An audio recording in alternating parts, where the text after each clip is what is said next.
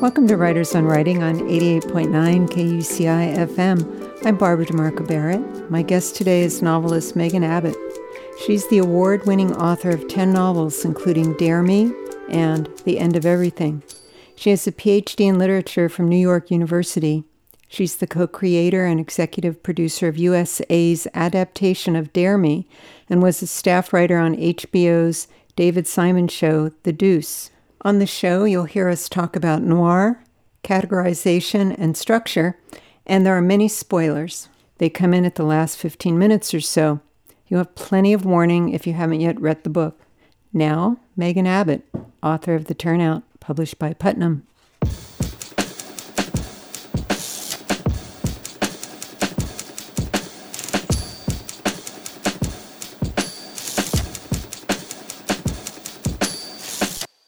So, how did you become attracted to crime fiction?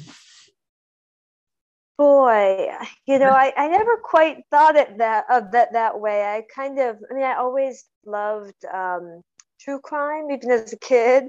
But I can't say I actually thought that I was writing crime fiction. It just sort of, I guess it was sort of the stories I were drawn to, and it worked backwards from there. So I kind of stumbled upon it. And I always liked the way that a crime could really sort of show who people really were, to sort of strip them down to their essentials, and the sort of urgency and resilience and all the sort of complications that a deadly situation can sort of bring out in people. So I suppose that was always a sort of lure, but I did kind of back my way into it. Do you remember the books you were first attracted to as a kid or a teenager? Yeah, I was a sort of compulsive reader my parents and brother were both big readers too. And I read everything, but really big for me early on was the Wizard of Oz books. I was really, I still just this week, I was thinking about them all over again, how fundamental they were for me. But I read them all. My brother read them, and we wrote a letter to Frank Baum. We thought he was still alive, and so those were big. But then this is sort of pre the era of real YA fiction, so I kind of made the jump to adult books at a pretty young age. Then it was sort of everything, the classics. But also always thrillers, mysteries, kind of everything. Joyce Carol Oates was an early one. Always been sort of promiscuous in my genre choices. The first book of yours that I read was Queenpin, and then after that was Die a Little, because I love noir, and I'm just so curious how those books became your first books. Yeah. Oh, that makes me so happy that a lot of people don't know my earlier books, but they mean so much to me. I was also a movie lover going back to as a kid, and I always loved the sort of old gangster movies, the Warner Brothers movies with Jimmy Cagney. Sure. And they're just and they really work for kids, because they're in some ways rather simple stories, but they're full of energy and they feel very adult. But eventually I found my way to film noir, even though I didn't know it was called that at the time. And eventually, when I was in graduate school for literature, I started reading a lot of the books that those film noirs were based on. So a lot about hard-boiled fiction and Raymond Chandler and James M. Cain. And it was from falling in love with those books that I started writing my first novel, Die a Little. And really those first 4 books were trying to write my way into the world of those movies and those books. And Queenpin won an Edgar, didn't it? Yes, which was a huge thrill for me. And really, that was a book that one of those rare instances. Usually, for a crime writer, I was sort of slow, but that was a book I wrote in just like 6 weeks. So it was one of those fever. It came like the fever, and I couldn't stop. And I knew the whole story. It kind of unfolded for me, and so it was it was one of those great strokes of luck that you can toil away on all these other novels, but the one you write in 6 weeks or whatever gets you the Edgar Award. You never know. So I read a little bit about your background. I believe you've written a lot of nonfiction about hard-boiled crime writing. Yeah. My dissertation became my first book, which is not an academic book, which was sort of about the tough guy figure in Mhm. hard-boiled fiction, film noir, and I sort of wrote a lot of stuff adjacent to that, coming out of that research, and that really was I was very sort of fascinated by the sort of I guess there's this the tough guy isn't really so tough kind of thing, which if you watch those movies you realize that the tough guy, the Philip Marlowe character or the Sam Spade or the Mickey Spillane, they're kind of a mess. And I was really wanted to sort of unpack why these characters emerged in the mid-century, and where film noir came from. So it's always the era that I love the most, and my all my ideas of Southern California sort of are all based on reading those novels and imagining those motel courtyards and Mhm, those mhm. nightclubs and all that glittering stuff. Now, with a different ending, I could imagine the turnout becoming a noir novel. I mean, there were, certain things that were going on in the book. Wasn't Yeah. billed as a noir novel, so I didn't expect that. But talk about the turnout and maybe your evolution from those early books, those early noir novels, to what you're doing currently. Yeah, it's funny. I get why it seems so different. The first four books were all these historical and with these great sort of pulp inspired covers, and then my last five or so, I lost track, but are we're present day and I guess technically more thrillers. But to me, they're kind of all noir. I just think that to me, noir is not a time or even a place. It's a sensibility and and a way of sort of the dark fairy tale of life.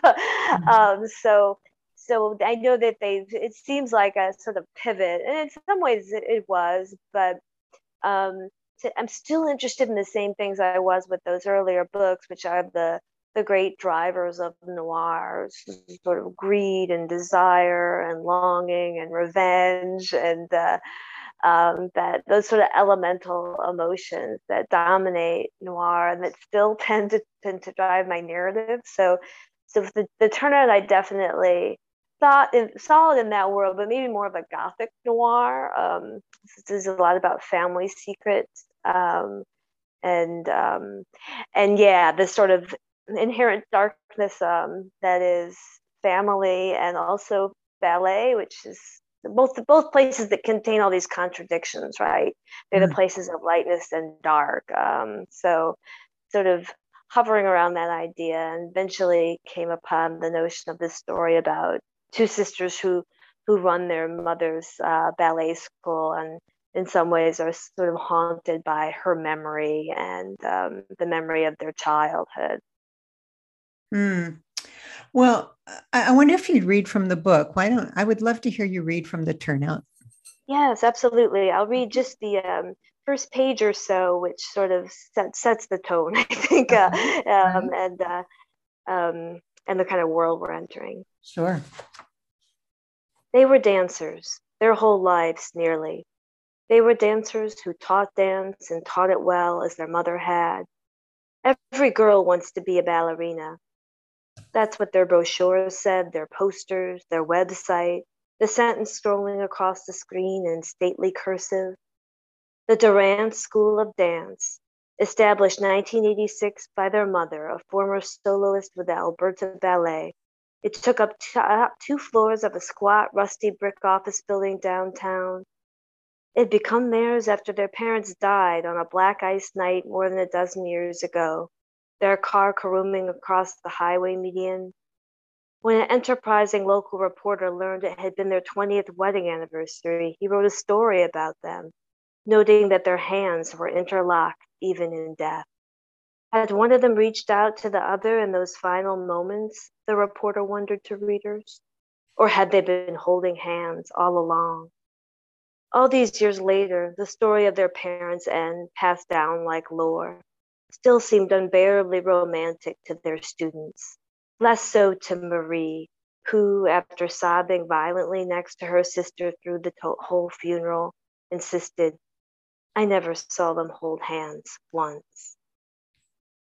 Mm. So that's the beginning. I guess it Yeah. gives you the sense of the family, the weight of the family lore.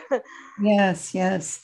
Yeah, that was such a great beginning and really caught me up. And it's funny because I'm always, I have this focus on categories, when I'm reading and the turnout felt like it had so many literary elements going for it, which I don't always detect in thrillers, I suppose. There's not always this build up and this character development that I like so much, which the turnout does. And as I was reading, I was wondering if you have a certain, because this is, I think, your 11th novel, 11th book. It's a 11th book, 10th novel. Okay. I wondered if you are more relaxed in your writing and you don't have to think about categories or what's happening in the first chapter or, making sure there's a velocity right from the beginning. Yeah, that's certainly the part I struggle with the most in revision in particular is managing that balance because because people who read thrillers, there's an expectation of a certain propulsiveness, but I actually think they're generally much more patient than we might give them credit for because there's sort of these connotations of airport thriller. Um, Mhm. and I think it's really about for me, there's never just one mystery. There's many mysteries. And there's the mystery of who done it, but there's all these other ones. And I think if my goal is to always sort of be this sort of threads constantly unfurling and you're having these sort of revelations, so it's not just answering the one big question, but many this sort of these interconnection of this sort of skein of interconnected questions. Who is this family, how did this happen, why are these sisters still here, what is the story with their mother, why have they never really gone out into the world, sort of. And that was sort of always a lot of I was a big lover even as a kid with Shirley Jackson, and I always think she's sort of the master of all of that, of setting you off on a bunch of questions as you begin the book, and you're sort of chasing after all of them at once, which buys you more time, I think, for the person reading it. That there's a lot to be discovered. Mm. And I love how the Nutcracker mirrors their lives. Is almost, I don't know, a metaphor for what they're going through. And I wondered about you and if you had a dance background and how you know so much about dance and feet and It's so funny what you said. The Nutcracker was a kind of happy accident. I had picked it because it's sort of the one ballet everyone's seen. They're ramping up this production, and everybody knows the Nutcracker. If they see one ballet, that's it. But also that it's how dance schools make all their money. But it wasn't really until I started writing that I realized that it had all these other resonances, or they were being created as I wrote, that it would in some way have all these metaphoric significances. And I really did think about what it meant to me, because I did take ballet as an 8 or 9 year old. It was terrible. But it was the romance of the Nutcracker that sucked me in, and still does. I still go every year. But the school I went to, the Casale School of Dance, it was run by two sisters, and it wasn't really till the book was in copy edit that I remembered that and thought, oh my gosh, that must have been where the sisters at the center of the turnout came from, because these were rather glamorous sisters. So in other words, I have had no ballet experience really, Mm. but I had all the enchantment and fascination with it in all its sort of lightness and darkness. So then it was just a matter of doing the research and really being able to get into the things that kind of always looking for the details that you would have to really be on the inside to get whenever my subject is that's what I kind of want. I want the sort of smells and sounds and sensations and all the sort of nitty gritty stuff that no one likes to talk about. Mm. What sort of research did you do for the turnout? It was a lot of reading, a lot of memoirs and sort of histories, and a lot about the Nutcracker and reading the original Nutcracker of the E.T.A. Hoffman story. And then it was a lot of weirdly watching a lot of YouTube. That most dance studios or dance companies have their rehearsals on there, and you can watch. You can get really close up views. And really sort of study it and also see what the corrections are when a teacher's correcting. It's sort of the ultimate inside view if you're patient enough. So I got a lot of it from just watching these rehearsals and these performances. And then that was when I came upon the thousands of videos of dancers preparing their point shoes. And that became a big fixation of mine that found its way into the book, which Marie is preparing her point shoes in one of the early scenes. And that was having watched so many of these YouTube videos.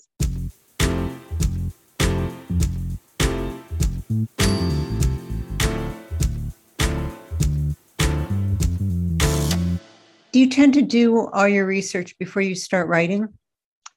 I try to do the bulk of it. Inevitably, stuff comes up, but the idea is that I could write for a few pages without having to check anything or to check anything significant.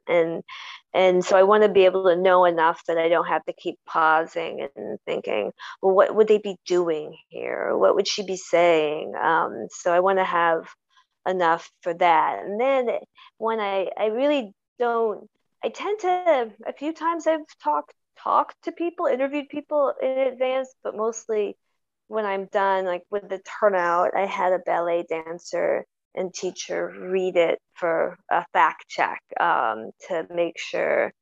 And it was great because she found a few things, and also she had all these great stories. And I sort of wish I'd spoken to her before so I could put some of them in the book. But I try to not let it. I don't want it to be a report. I don't want it to be a piece of journalism. I wanted to be able to lift off from reality too. So I try to keep the writing period of it as out of that as possible. Yeah.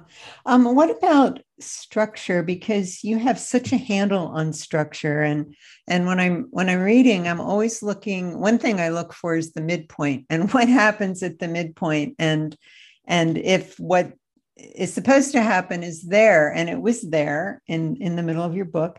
And I was curious if you just know that instinctively at this point, or if you structure ahead of time so you know where you're going and you know where all your beats are going to be. How does that go for you? It's the mushy middle is always the hardest part. I just try to map out the three acts as I see them in my head. Again, growing up loving movies, I do think more the movie story structure is kind of dominant. But um, inevitably things change, and the middle is always really hard. And so it's really the revision where I find the true structure, or where I nail down the structure. Um, Taking things out. It's my first readers, I don't have many readers, but I try to see where their interest is flagging, where things feel too slow, but mostly that I'm a big reviser, and that's really crafted after. The first draft is usually pretty messy, and then sometimes the middle is near the end. Do you have I don't know, a method of revising? I mean, do you look at the sort of the plot points or the big elements first, and then, the next draft might be, I don't know, looking for something else, and the next draft is something else, or do you just kind of go through it and do whatever you can do?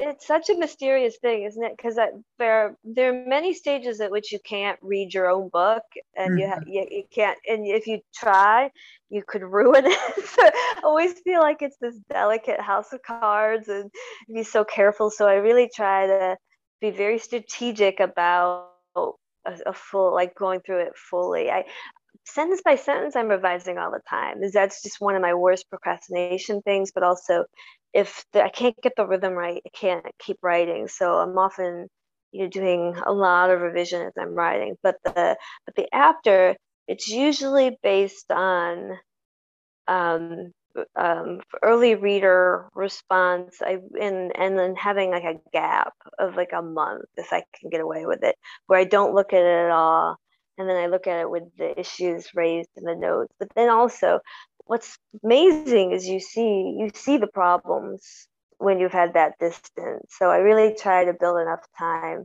for that, and then to do it again, and by then you sort of have these gaps built in. Send it to your editor. You get they take a few weeks, and but I'm really trying to respond to the note and then the things I'm seeing. um, and I've gotten better at not imagining disaster, which makes me sort of then you start messing around with it, and you can overwork it. That's the thing I mostly get worried about, especially the first 50 pages can get really overworked, because you've touched them so many times. So there is a little bit of a mysterious, elusive element that I'm always dancing around, being too intrusive or not intrusive enough with it. Mm. Yeah, that overworking thing is, I imagine, is dangerous for a lot of writers, especially new writers who won't leave the first or second chapter alone. You know, Yeah. um, but how do you kind of avoid overworking then? I do have to trust the early readers to an extent, and then I mean, I really do have to. I have to, like. Usually, I get sick of it, and that's a good sign that I need to stop it. I really get sick of it, and it always reminds me of, I was a very dedicated student, and I always remember this blissful moment when I realized I could study no more for that test tomorrow, that my Mhm. brain was not going to take anymore. And then Yeah. I would, pick up a book or something and do something different, and or watch a movie. And so I have a version of that with the novel where I just know I'm just moving. It's that expression, I'm just moving chairs around on the deck of the Titanic at this point, and I have to get off this boat and hope it will not take the fate of the Titanic. So there's a lot of it that's instinct. And I have just overworked manuscripts that just died before they were finished, many times, 100 pages in, and they just never came to life. And so usually if I'm overworking it too, it's because it hasn't caught fire, and it's probably the wrong book or the wrong time for that book. Have you ever picked any of those 100 pages back up to? Yeah, one time, and it became my fifth book. So the first novel I ever tried to write, called The End of Everything, it I did not know how to plot at all then, and couldn't figure out anything. But the elements I ended up going back to, and I wrote it as my fifth novel. So I always tell other writers who despair of putting that book in the drawer, that manuscript, because even if you're not going back to the whole thing, there might be something in there that lives on. Yeah, yeah. Well, I wanted to talk about a little bit about how the words look on the page of this book, because there's a lot of white space, which I find, my eyes love white space when I'm reading, and the chapters tend to be more on the short side than the long side. all that, that pull me through anyway. And I don't know if you're paying attention to that. Are you caring about how the words are looking on the page? Yes, very much. I'm glad you asked that because that is weirdly important. No one's ever asked me about it before, and I it is really important as I'm writing. Almost like, I'm not comparing it to poetry, but I think it's more how something really in terms of my energy or the fire of it, that's really critical. And or maybe it is also too sort of a rhythmic thing. Mhm. um and Dara, who's the head we're in for this book, her voice was so clear to me, and it was that kind of voice. It was a lot of short sentences and stops and starts, and the kind of person who ends conversations with you before you believe you offended them, and is there'd be this kind of rat-tat-tat kind of rhythmic, which suited the dance to it. And once I got into that, it really became always very clear to me when a chapter should end and when a new one was. It felt instinctual in that way. And part of it was even, just the line breaks, where the line breaks were going to be. And when it was like the copy editor's nightmare, where like when there was this space and when there was this bigger space, and I had really strong feelings about that. Is you kind of want the reader to stop longer at the bigger break. That's the whole. You're trying to control the reading experience, I suppose, or be try to create this rhythm with you and the reader, where you're kind of dancing together. Hmm. Well, it works. Oh, good. It worked very well. But, speaking of the characters and the voices of the characters, um, one thing I admired about the turnout was how your main characters all were very different from each other in voice. And just, if there were not dialogue tags, I would know who was on stage. And I'm curious about that, about your way of creating characters and making sure that they are different from one another and that they sound different. Can you say anything about that? Because Yeah. Marie and Dara, I mean, they're very close sisters, and yet they're very different and sound different, and everything about them feels very different. Yeah, and that came first. The first thing I wrote was sort of, and the scene that didn't end up in the book about their mother cutting their hair in the kitchen, and I really had this sense of their voices right away. Usually the central voices I have early on, or I can't write the book, but the other big significant characters, like here Dara's husband Charlie, or Derek, this contractor, and there's their life. They're very big characters in the book, but it takes me longer to find them usually, or to figure out how to bring their voice, to give sort of energy to their voice. So they usually come later. Though Derek is sort of very different than most of my. He came fully formed to me, which is very rare for one of my characters.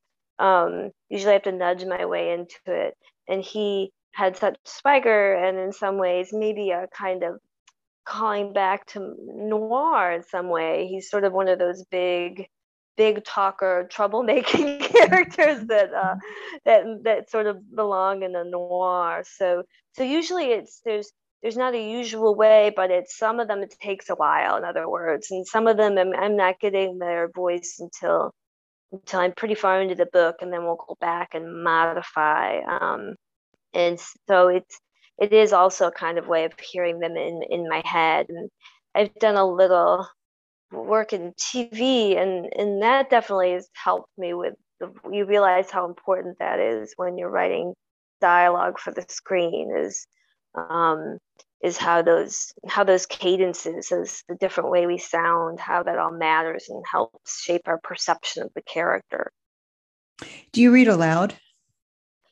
I do. I do. I have a good friend, Laura Lippman, the novelist, and she reads Mhm. all her manuscripts completely aloud when she's finished, which I would love to do, but I don't have. I cannot stand the sound of my own voice. Um, but I do read large sections aloud, and I'm always hearing it in my head. And a lot of my word choices are based on the sound, which also makes copy editing a bit of a battle because the sound matters often more to me than the meaning. But I'll be a little more lax. But yeah, that is a huge piece of it. Maybe that too comes from loving those hard-boiled novels, which are very rhythmic. And James Elroy, who was one of the first crime writers I read, is the telegraphic style that's so distinctive. I guess it's a sort of a has helped me shape my style is to focus on the sound. Well, you have a very nice voice, so I wouldn't worry about that. Thank you. Um, but also, you mentioned poetry, and I wondered what sort of influence poetry has had on your work. I always think it hasn't had much just because I read a lot of it in graduate school, but so little since. But I think because I read a lot of it in grad school, it really sunk into me, and I really before I wrote the turnout, I was reading a lot of Plath, who's always been big for me, and was also listening to her read her poetry. There's lots of recordings of her, and I realized how much I had sort of, she had influenced me in ways I hadn't even thought about because I mean her poems, not I mean obviously the bell jar is great, but her poems have influenced the way I think about prose. There's so I get what they always call in Hollywood, it's a really annoying term, but voicey. They're so voicey, right? They're so Right, right. specific, right? They could only be her. And so she's always been a big one. And then there's a lot of the more like Frank O'Hara, there's a Mhm. lot of this sort of came to a lot of poems through sort of the lore of the American writer, and the sort of kaleidoscopic view of America, and its ideas about itself, and all that was very big for me in grad school, and I think it left its mark for sure. Hmm. Now, is your graduate degree in creative writing or literature, English literature? It's in literature. Yeah, I just I thought I was going to be a professor, and fully and completed the PhD. But then I ended up the siren song of novel writing stole me away. Um, but my father was a professor of political theory, and I really thought that would be the way I could talk about books forever. and um, so yeah, that was full immersion, and yeah, never got an MFA. Only took undergraduate creative writing. Never got beyond that. I wonder what would have happened because I mean, I know some MFA programs these days um, are more accepting of non-literary fiction, or more Yeah, accepting of mystery, of crime fiction. But I wonder what would have happened with your writing if you had gone into an MFA program. I do too. I think about that a lot because it was even hard for me at that time. It would not be now, but even a little, not hard, but I did have to make a case for my dissertation being on crime fiction in a Hmm. PhD program. And I was, writing about Raymond Chandler, these sort of Chester Himes, really big American writers, but Mhm. it was there the worry among some of the professors in the department was that I wouldn't be able to get a job because that was too niche um and and at that time it was a valid concern for me, but that has changed. As for MFA programs, I taught for a year as a writer in residence at Ole Miss in their master's program, and they have a very they're very welcoming there, but I no one ever turned into me anything even remotely crime fiction oriented. So I do think there is an expectation, even if it's not a demand or a request or I think I think I think there's an idea of what, when you enter that program, you're supposed to be writing that's kind of hard to shake, and it's definitely not genre fiction. Yeah, yeah, that's interesting. Um, Which is sort of a shame because, I mean, it is so sort of way you can, it is sort of genres, of course, if you want to build a career and get income from, the genre is, of course, is people buy genre books. And so it is sort of a shame because it's a way to build a career um, that I think shouldn't be discouraged for master students. right. And I was curious too. I mean, in the crime genre, there's so many subgenres anymore.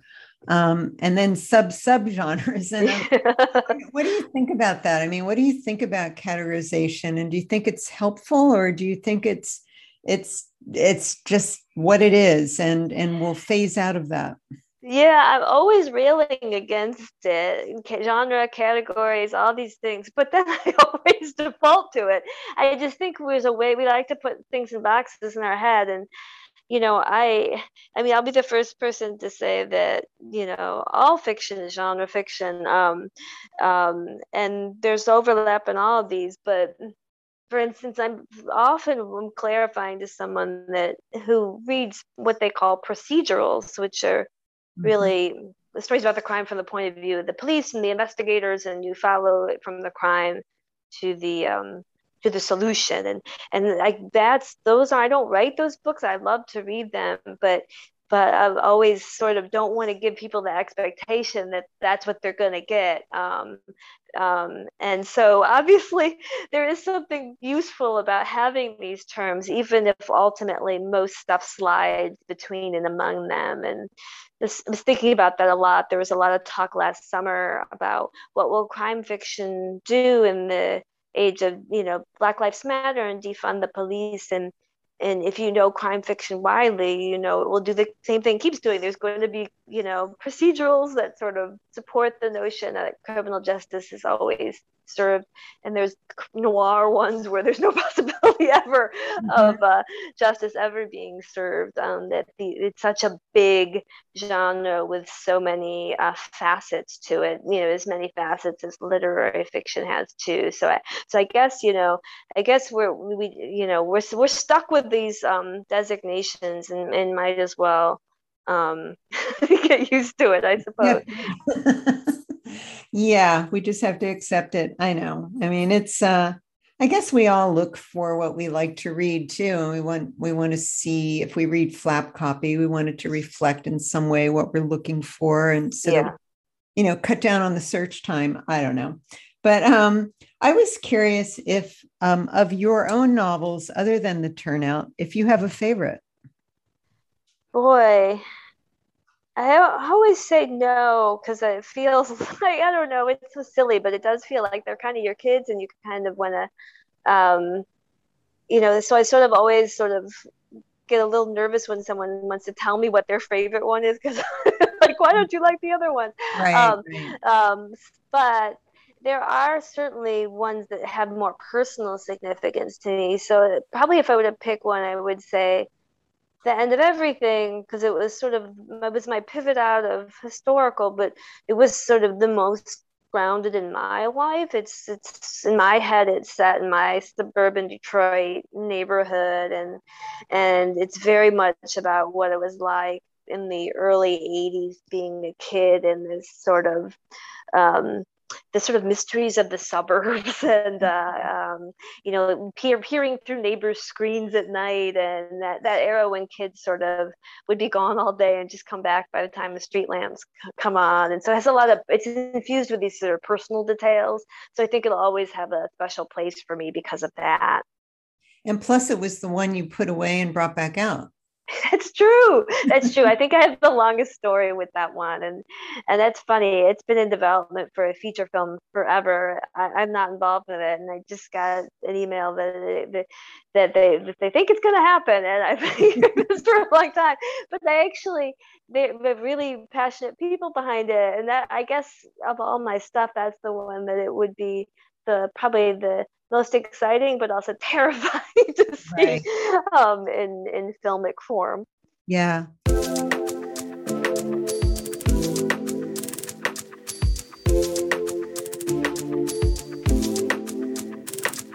Well, we're getting toward the end of our time, and I want to do what we have begun to do toward the end of a show, which is talk about spoilers. And so, people who want to leave now and not listen to the rest of the show until after you read the book, that's fine. It'll just be a few minutes. We're not going to miss much, but I do want to ask you a few things. So, all you listeners there that need to put it on mute, go ahead. And now we're going to talk about a couple of spoilers, because, man, when we get toward the last section of the book, so many secrets are being revealed here. And one is that Dara remembers Charlie with her mother. And I wondered if you knew that from the start. Did you know that was going to happen? Did you know she was going to learn this about, or not learn it, but see this and remember this scene? No, I didn't.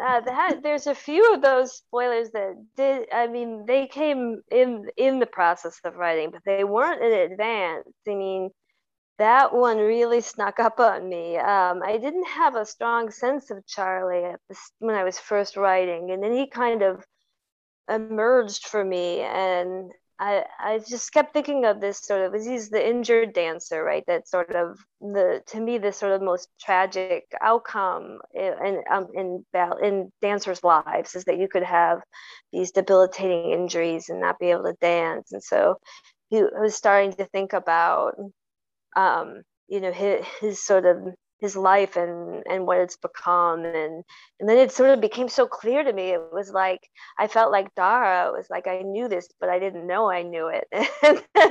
So it sort of shimmered before me, just as it did for Dara. This thing that you did know, but you let yourself forget. So it kind of felt that way to me, like I had known it all along and just hadn't known it. The other is, of course, Charlie. We find out that Charlie played a major role in Derek's death. Did you know that? Did you? Yes, that one I did know. Yeah, that came very early on, and I was really wanting to have what I guess again I consider like a film noir idea of the lovers plotting, and then I could have an insurance investigator, which I always love in film noir, like Double Indemnity. So yeah, that was planned early on. And yet the police element was pretty played down in this book. Yeah, it was sort of thinking a lot about how I was sort of fascinated by these workplace accidents and the trickiness with the police, and a lot of these instances really truly with contractors and their clients on both sides, very sort of volatile situations where it's hard that something was brewing and no one can figure out what really happens. Just sort of fascinated by that, but I tend to not have the police be in my books much anyway. There's sort of these figures out there, and there tend to be, but I tend to really stick very close with the criminals and those who love them, and how the police is the person they're trying to avoid constantly. Well, it seems too, when you bring the police in, unless you're a former police officer or detective or FBI agent or whomever, then you have to deal with what actually would happen. And, in any given time, right? Because it changes over the years. It kind of changes what happens with DNA and with all this other stuff.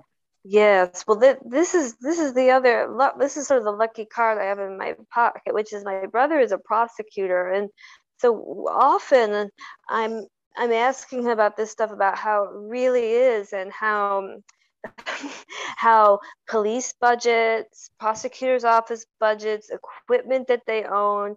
A lot of my books revolve around the police are only investigating as far as they can investigate with what they can prove. And so I'm always sort of fascinated by and sort of horrified for all of us at the notion of how often police do think someone's guilty, but the prosecutor can't make a case, or they don't. It's their instinct, but they don't have, and it's sometimes wrong, and they don't have the evidence to support it, and how that really it's sort of this fantasy going back to the procedurals and where they belong, that a lot of those ones that we grew up with have do present this fantasy that the evidence is always there, that once we had DNA we could always get DNA and everything would sort of fall into place, but mostly that doesn't happen. And this is a community and a family that protects its own. So that sort of is one of my fascinations with the justice system, is how often justice is elusive. Yeah. Even though I think of, getting toward the end of the book, Dara is worried about cameras and phones and what might have been recorded digitally. Yes. Yeah. And yeah. That's sort of, I mean, that's all of us now, certainly. And I certainly, whenever I'm researching a book, the more I find out about our digital footprint, and if they can actually, if the individual police department, based on the laws of that state, can actually get your phone record, like all these things, but then, everything is sort of laid bare. And that's sort of another element, I suppose, of noir that remain in my books, which is that kind of paranoia, justified paranoia, to some extent, but that paranoia, that isolating paranoia of the noir protagonist. Yeah, yes. And in noir, I think also the police, you hardly ever see police. I mean, you might see a detective, there might be, someone wandering around, but it's really more about just regular people dealing with whatever they're dealing with, whatever crime, whatever revenge, whatever. Yes, exactly. Interesting. Well, gosh, it has been such a pleasure talking with you. And I wonder if you have any tips or words of wisdom or last words for the writers who are listening.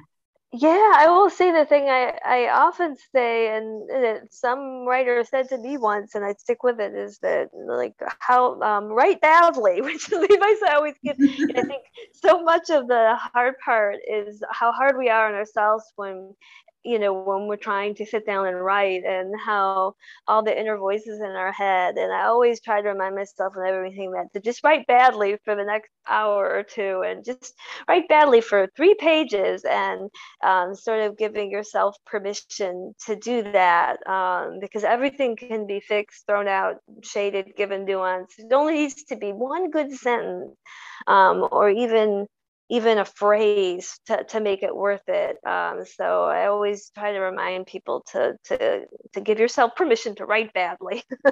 And sometimes that permission gives you such a freedom that often there's some good stuff that comes out. I think so. Those inner voices and those sort of, imaginary readers can really feel oppressive, and we have different expectations on what this needs to be and what this should be, and you're not letting all those unconscious voices come instead, that can sort of tell you all kinds of wonderful secrets and put you in new places. Those are the voices to listen to. Yeah. Well, thank you so much for being here with us today, Megan. Thank you. Oh, such a pleasure. Thank you. That was Megan Abbott, author of The Turnout. This show, along with hundreds of others, will be podcasts wherever you get your podcasts. And we love to hear from our listeners, so visit my website, palmspringsnoir.com, and drop us a line. And thank you for listening.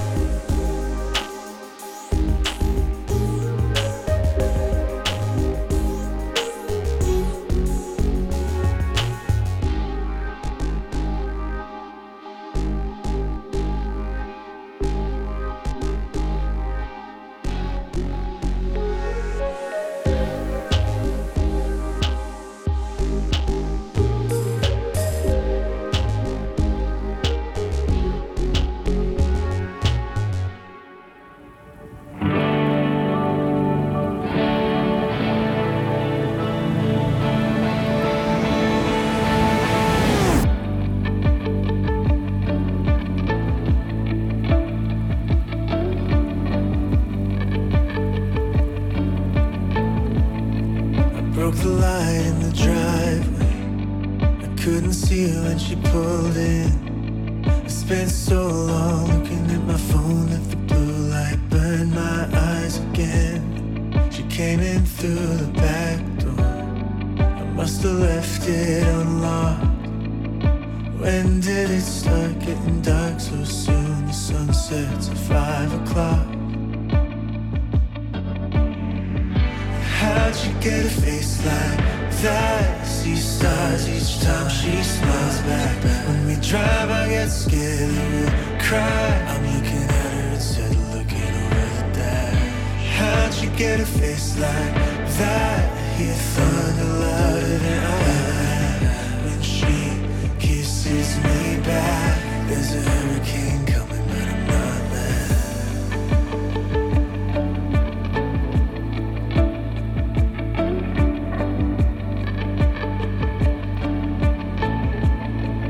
I'm scared of the future. It's a mad country now, but there's nothing on the horizon that we start to agree about. Just sit and talk with me about all the madness. Stay up till the morning, laughing about our truth and sadness. How'd you get a face like that? See stars each time she smiles back. When we drive I get scared and we cry. I'm looking at her instead of looking over the dash. How'd you get a face like that? I hear thunder louder than I am. When she kisses me back, there's a hurricane coming.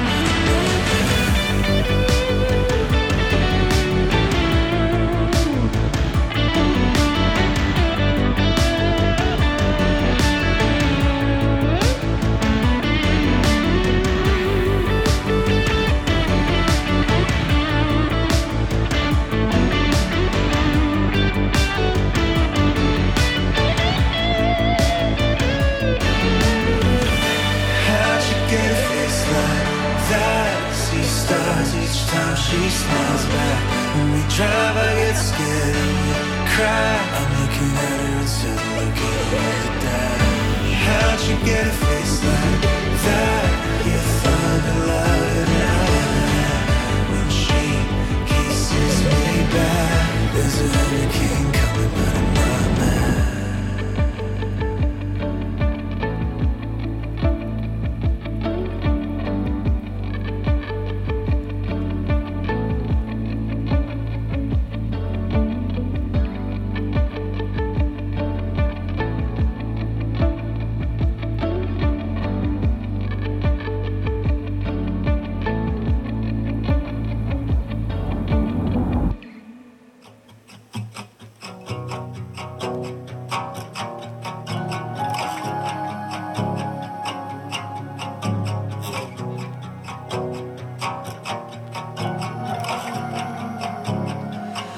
Colored wax on the walls and crayons on the floor,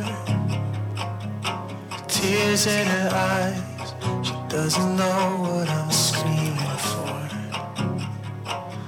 But look at what you've done and how I'll have to clean. I'm yelling at a face that just wanted to be seen.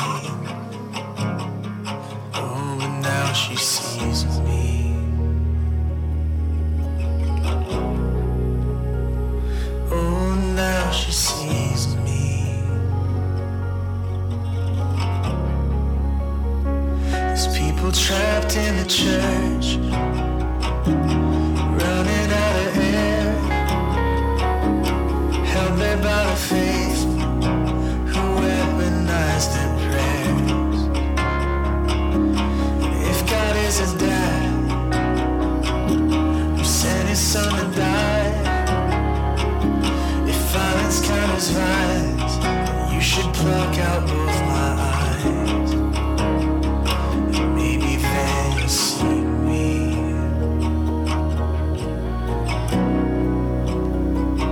Maybe then you'll see me.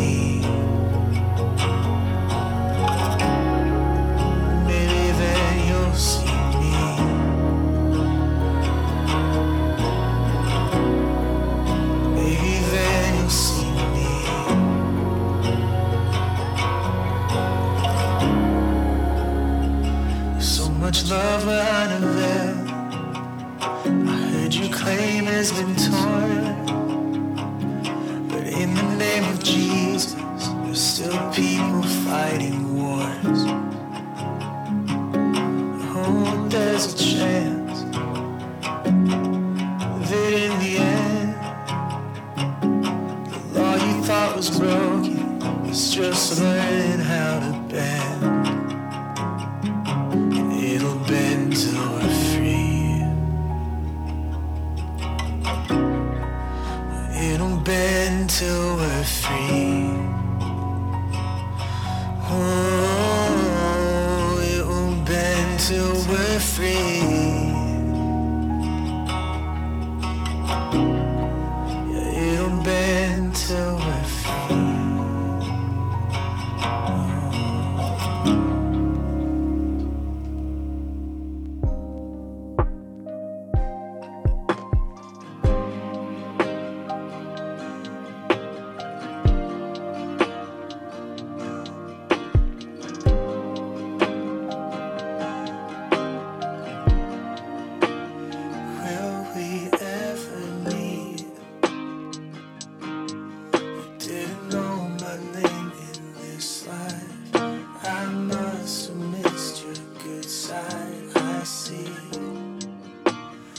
Terrified are we?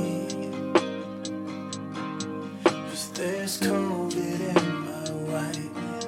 I'm not sure which is more dangerous, honestly. 'Cause nobody else ever saw through me like she did. She took my bed and slept in it. I think most of my friends are celibate. Nobody else holds words in the same way. Though my hands are both still shaky, she convinced me I'm not crazy.